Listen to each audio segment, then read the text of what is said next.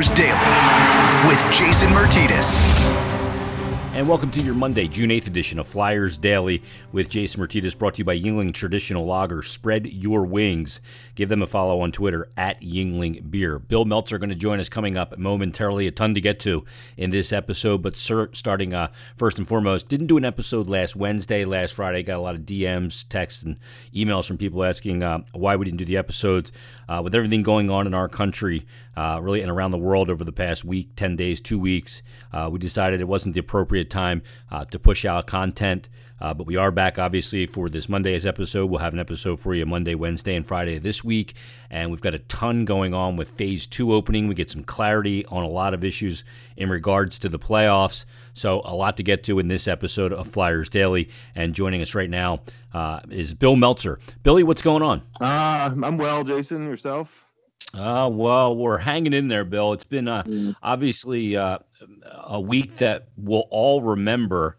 I mentioned right off the hop that we kind of filled out Flyers.com here on Flyers Daily as well. But what's been happening in our country is obviously very, very important, and kind of where I wanted to start with you on this episode, because Kim Davis, who is the Executive Vice President for the NHL for Social Impact Growth Initiatives and Legislative Affairs, she's got a Herculean job ahead of her. And one of the things, she appeared in 31 Thoughts, the podcast with Elliot Friedman and Jeff Marek. And one of the things, a quote that she says, "We have a long way to go with uncomfortable conversations." But she seems up to the task. She's got a lot to handle in hockey, and there's a lot to handle here in general, isn't there? Oh, absolutely. No questions. It's people talk about systemic issues, and that's really what it is. It's going to take uncomfortable conversations. It's going to take a lot of listening, less talking at each other. Specific to hockey, I mean, it quite often starts at the youth hockey levels. Yeah, and players of African American or other or other descent. I mean, they're subject to a lot of abuse. It exists. It's a common experience, and I think it's something that it needs to be listened to, and something that needs to be changed. And change doesn't happen overnight. I think it takes a lot of honesty. And again, I think it does take uncomfortable conversations, and it's I think that it's past time to begin that process. Yeah, and it was a week too, Bill, where we saw obviously NHL teams, including the Philadelphia Flyers, put out a statement. A lot of players spoke out. And one thing about hockey players is, athletes in general, a lot of times we say, well, they never say anything, especially in hockey, it's we got to get pucks deep, we got to get pucks to the net, work hard, cycle, all that stuff, right? And then the minute they do say something of substance, a lot of times we'll jump on them for it. And then we'll go, we want you to say something, but when they say something, it just causes problems. So then they got to go back to not saying anything. But a lot of players around the NHL, and the biggest of names, guys like Sidney Crosby, Connor McDavid, Claude Giroux, all stepped up and put out what I thought were very well-termed statements. And a lot of it was that they need to listen, not necessarily do the dictating, but they need to educate and listen. And that's probably the biggest thing that a lot of people can do in the sport of hockey, and for people that maybe aren't exposed to the African-American life to the extent of some others.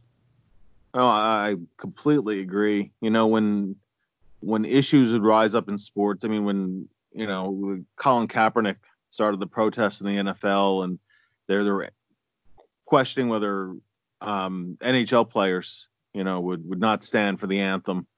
We went and we talked to Wayne Simmons, and sometimes I would feel bad that, Wayne was the designated guy to speak for it, because, there are not many black players in the league. He was the most prominent of the Flyers players, black players, and there were a couple of other black players on the team at the time, but I mean, Wayne being the most prominent, Wayne always handles these situations thoughtfully, expresses himself truthfully, and always raise issues that were worth listening to and talking further about.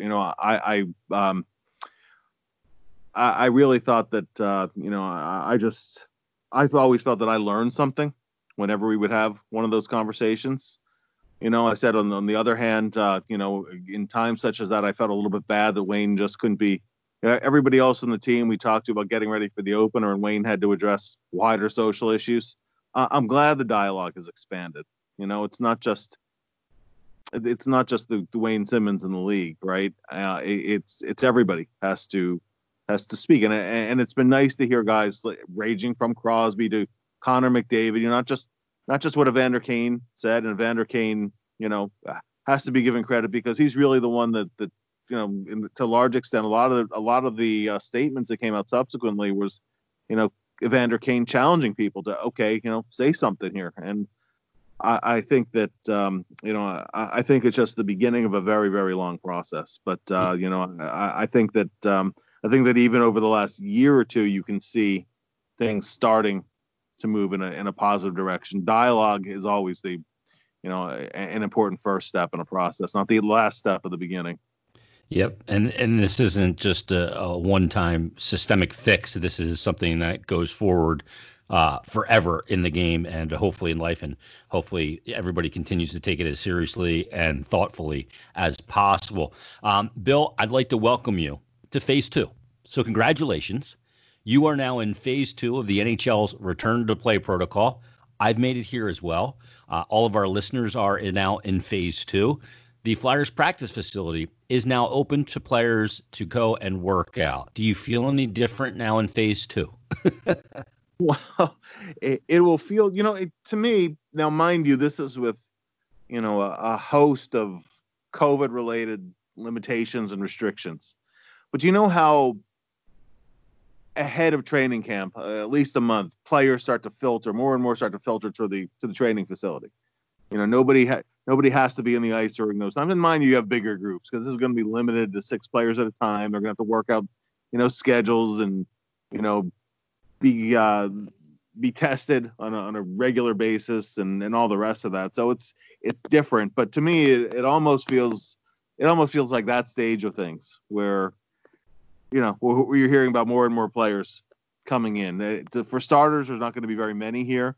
There won't be any coaches in the ice, which there aren't during that phase anyway, but there's no interaction between the coaches and players. They can watch from the balcony, that kind of thing. And, it won't be open to any fans as the skate zone normally is open. There won't be any media access. So, I believe there will be some dialogue with players as they come in. I think things will be set up, where we can speak with them, whether it's by Zoom or conference call or whatever the case may be.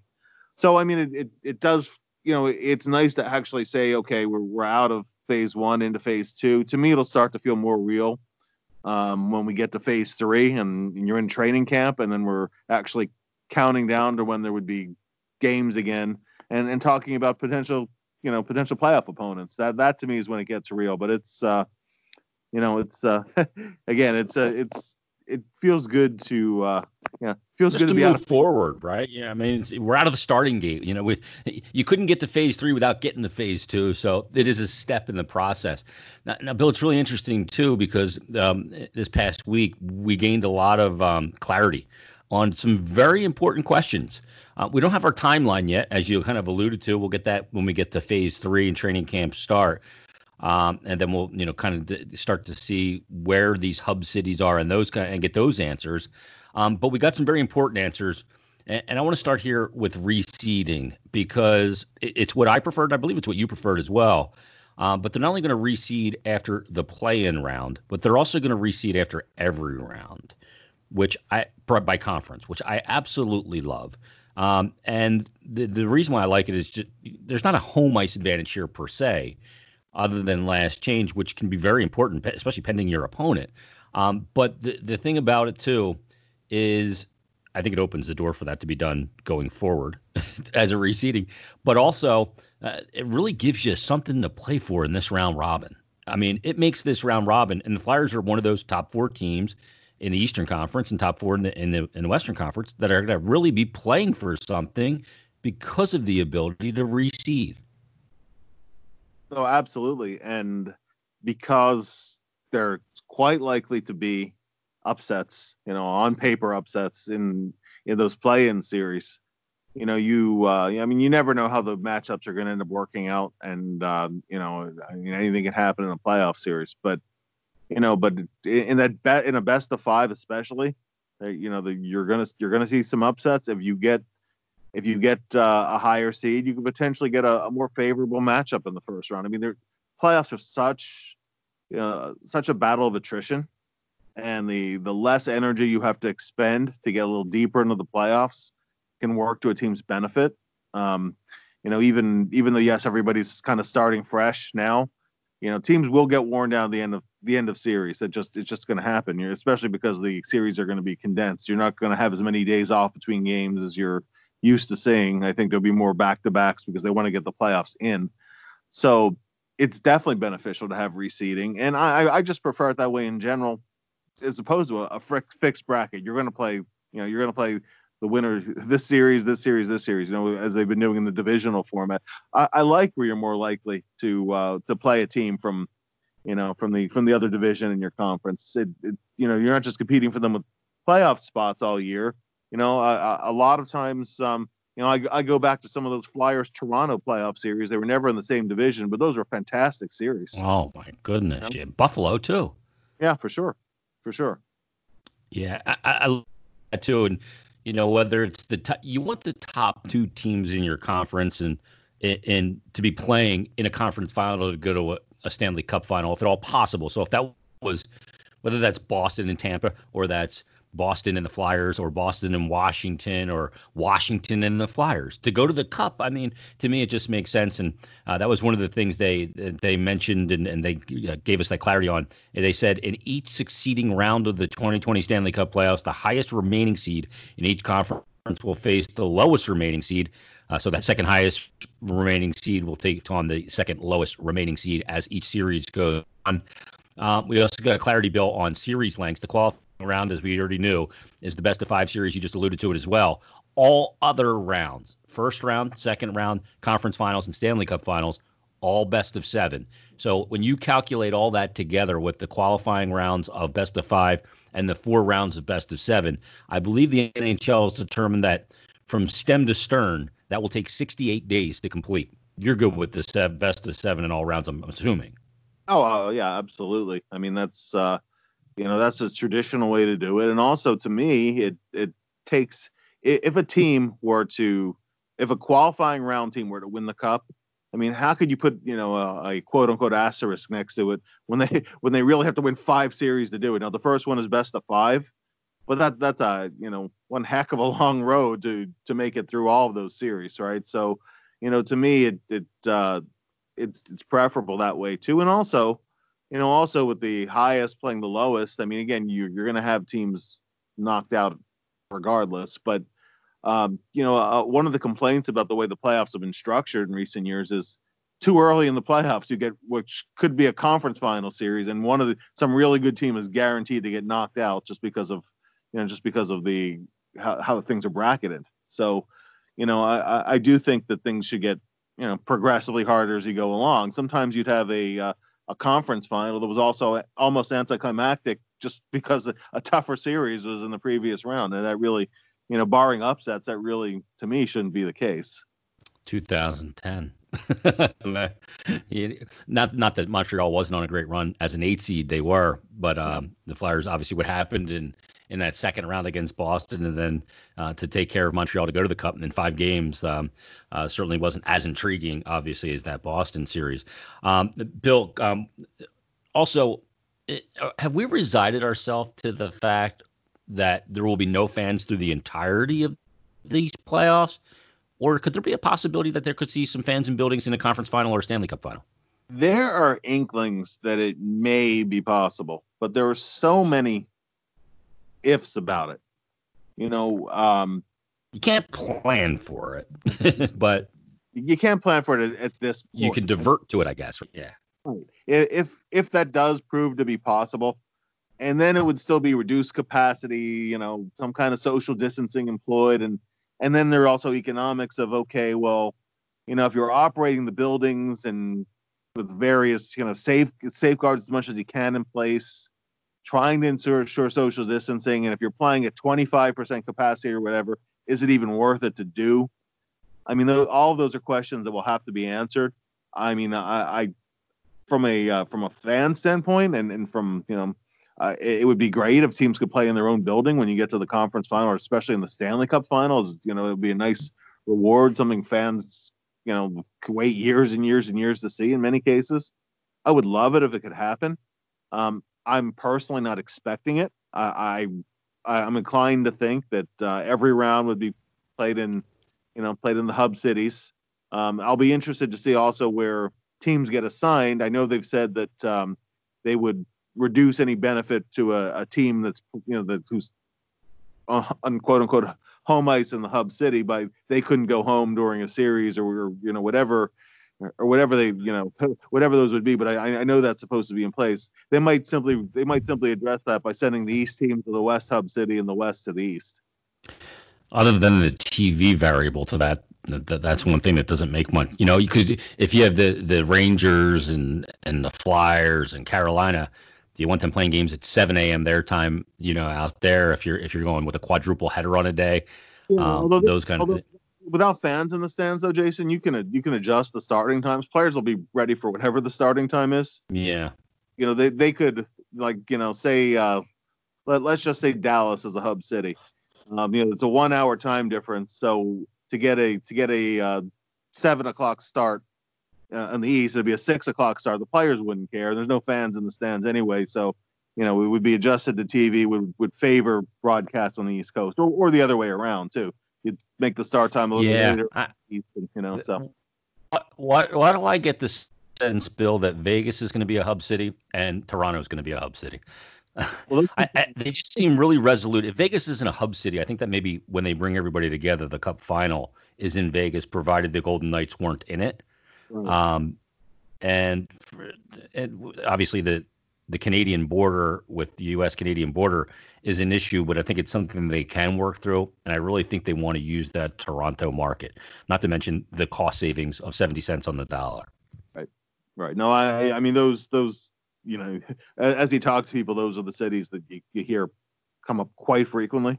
I mean, before you'd hear Edmonton, and I didn't think Edmonton, makes as much sense as, Toronto, if they're picking a Canadian city as a hub city, and to try to get one of the hub cities in Canada too. But as you said, they can work through the border crossing. I think that there's enough framework in place where the quarantine requirements, whatever, they can work around all of that stuff. So it would not surprise me. And particularly if you're getting deep in the playoffs, as you said, unless the Golden Knights make it, then you'd need to, you would need to have a contingency plan. But that wouldn't surprise me.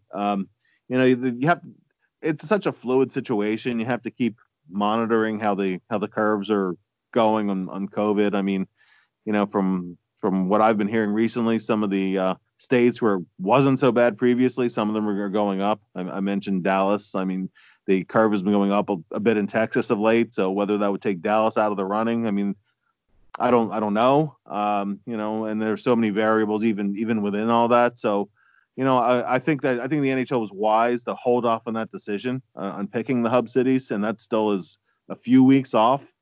But picking prominent markets like Toronto in particular would make a whole lot of sense. If it works out to be able to make that decision. Bill, with the team being able to go to the skate zone tomorrow and select players are going to be in town to work out, are all players at this point starting to plan their return, booking flights, whether you're Robert Haig in Sweden or whether you're Claude Giroux in Ottawa? Are all players, planning their return? Can they, like Claude Giroux's in Ottawa, could he just stay there and skate? Could a player that lives in this area, like if Bobby Ryan was in Jersey, could he skate at the Flyers facility? Is that allowed? That is allowed, yes. NHL teams, and it's not. First of all, it's not that uncommon for players from other teams to. If you remember, for years, Justin Williams, for example, who maintained a home in New Jersey, he was, you would see him at the skate zone many years. He's getting ready with permission. Gaudreau, same thing, yeah. Same same thing. And they have to ask the team for permission. The league is part of that 22-page memo they put out for phase 2. They ask teams to honor those requests wherever possible. So that certainly is a possibility. Players can skate, such as rinks are available to them. I think you'll see many players, particularly ones who would be more subject to the 14-day quarantine period. U.S. players going to Canada are more likely to have to do the 14-day quarantine just because there are more cases in the U.S. than Canada. Players coming from Europe are probably going to have to do the 14-day quarantine. So I think it's a case-by-case basis. But players have the option of choosing whatever facilities are available to them, closest to them, and if it's another NHL team's facility, that will be accommodated in most cases. So I think players are I think some already have plans in place. They'll return around such and such, but more and more will with each passing week. And I wouldn't be surprised if pretty much all of the Flyers players are there ahead of camp by a comfortable amount. Again, a little bit like the weeks before training camp you'd see in September, where pretty much a full team is in place before the reporting date. I think it'll end up being similar. Bill, give me a timeline on training camp, phase 3. I'm asking you an impossible question right now. I realize that, and I'm really putting you on the spot. But in your most educated guess, are you seeing somewhere around July 10th? July 10th to 15th is what I've heard. Yeah, I don't. Okay. I mean, they've already said it won't be before July 10th, so that's kind of a best case scenario. But yeah, thereabouts. And then I've still heard a 3-week camp, so games would start in August if all goes well. Okay, so if you're looking at 68 days and an August 1st start, you're looking at handing out your cup really around when you usually drop the puck, around the 8th, 7th, 6th of October is when you're going to hand out the hardware. There's this notion, and I saw a report last week which has been refuted about the league not starting until January 1st and maybe starting with a Winter Classic. I think it's very dangerous, obviously, because it's your signature event, and if you don't know if you can have fans, you can't really pin your hopes to it. And we don't know if that's going to be the case with fans or not at that point. If the season were to end October 8th, does it make sense to start it right before Thanksgiving with the 50 days in between, or right after Thanksgiving, December 1? Is that what you would be your understanding would be the smartest way to go? Yeah, I mean, it's they want to have a reasonable off season. The draft will definitely be after the Stanley Cup Finals. Teams wanted to be able to make trades, and one of the big issues that teams had with the proposed June draft was nobody was going to be able to make trades. You would just have everybody make their picks. Just because you'd be getting ready for playoffs, so no players will be moving, and a lot of times you'd see rights flipped, for a draft pick for an impending free agent or whatever the case might be. Also, they had to have a plan for what they were going to do with all the conditional picks, and there were conditional picks, including first rounders involved. So all of that is going to be moved till after the season. The league awards, they'll just be presented. There won't be a ceremony itself, but they, will announce all of that. And then players need particularly the teams that go deep in the playoffs are going to need a reasonable amount of time off. So, is a December start workable? I think November is pushing it personally, but I think a December start may be workable. Even if it's not January 1st. Maybe early January. I know Gary Bettman has said he's comfortable if it does start in January. The only thing is, of course, the later you start, the further you push out the end of next season. You want to eventually get back on a cycle, presumably of, the traditional beginning and end of the season. And the deeper and deeper and deeper you go, the harder it is to do that. So, I do think they'd like to begin a little earlier if they can, December if it's workable.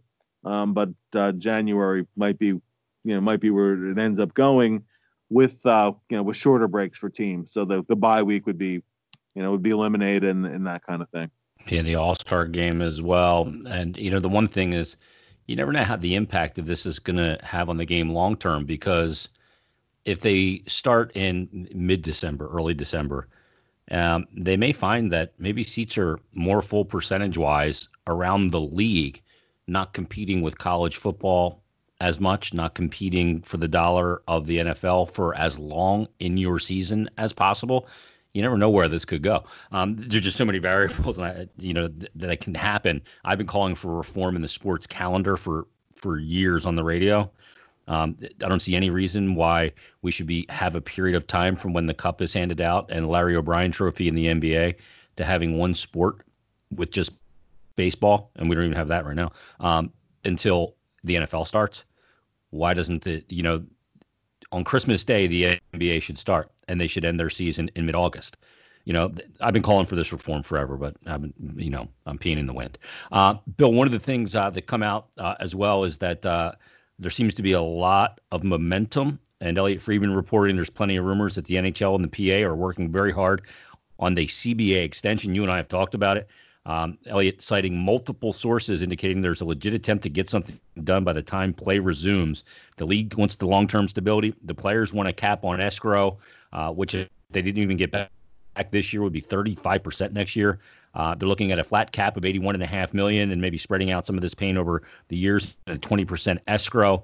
To me, and we've talked about it, getting an extension of the CBA with a new team coming in and a new television contract as well, and having gone through the coronavirus pandemic seems to be just a no-brainer. I agree. Absolutely agree. I mean, most of the stoppages, have been CBA related. Now you add the pandemic stoppage. There have been way too many absences of the league, and to look at a potential 11th hour settlement or another stoppage of some kind, it's damaging for the league. It's no good for the players. They need a long-term stability and peace. I think it just benefits both sides. Yeah, no question about it. Last thing, Bill. Sam Morin's been skating, and I had a chance to sit down with Sam just prior to the pause. I think late February. Brian Smith and I sat down to an interview with Sam for Flyers Fix. You can check that out on your iTunes link. Is Sam a body that could be available for the Flyers as a depth defenseman come this playoff run? I spoke with Sam recently. I think the goal is next season, just because Sam has missed so much time. Not just this season, but you got to go back. Not just this season, last season. He's basically hurt mid-season the year before that. Then he suffered the first ACL tear in the playoffs. They proceed. The one that interests me is that the Flyers have not completely ruled out the possibility of Nolan Patrick being available. Although I don't expect Nolan to play in the playoffs. But I do think that Nolan is still part of the long-term plan. But they have to, especially with him being a restricted free agent this summer, they need to have a kind of a sense of where they stand with him. Sam also has some term left in his contract, and I think that also don't forget too, Jason, is that the Flyers figure to have depth that at least goes 8 defensemen, barring an injury in camp. So yeah. There's not the same need for Sam that there might have been if the same depth wasn't there. So, but and I said I had a chance to sit down with Sam as well. We did an article recently for the Flyers website updating his progress, and he never takes a day off. He's such a good guy, such an unbelievable work ethic. I mean, everybody is pulling for Sam. I think that whatever's best for him, whether that's next season or whatever the case might be, to be ready for the next camp and the start of the season is something we're all pulling for him for. Yeah, just another one of those storylines to keep an eye on. Well, Phase 2 is underway, Bill. This is our first episode of Phase 2. I appreciate you doing this. Stay healthy, and we'll talk to you next time. My pleasure, Jason. You too. Thanks to Bill Meltzer for joining us in this episode of Flyers Daily, which is brought to you by Yuengling Lager. Hey, Philly fans, grab a cold Yuengling and elevate your taste, because this isn't just a beer, it's a lager. It's time to spread your wings, Yuengling Traditional Lager, and give them a follow on Twitter at Yuengling Beer. We'll be back Wednesday with another episode of Flyers Daily. In the meantime, everybody, thanks for listening. Stay healthy, stay safe, and we'll check you out on Wednesday's edition of Flyers Daily.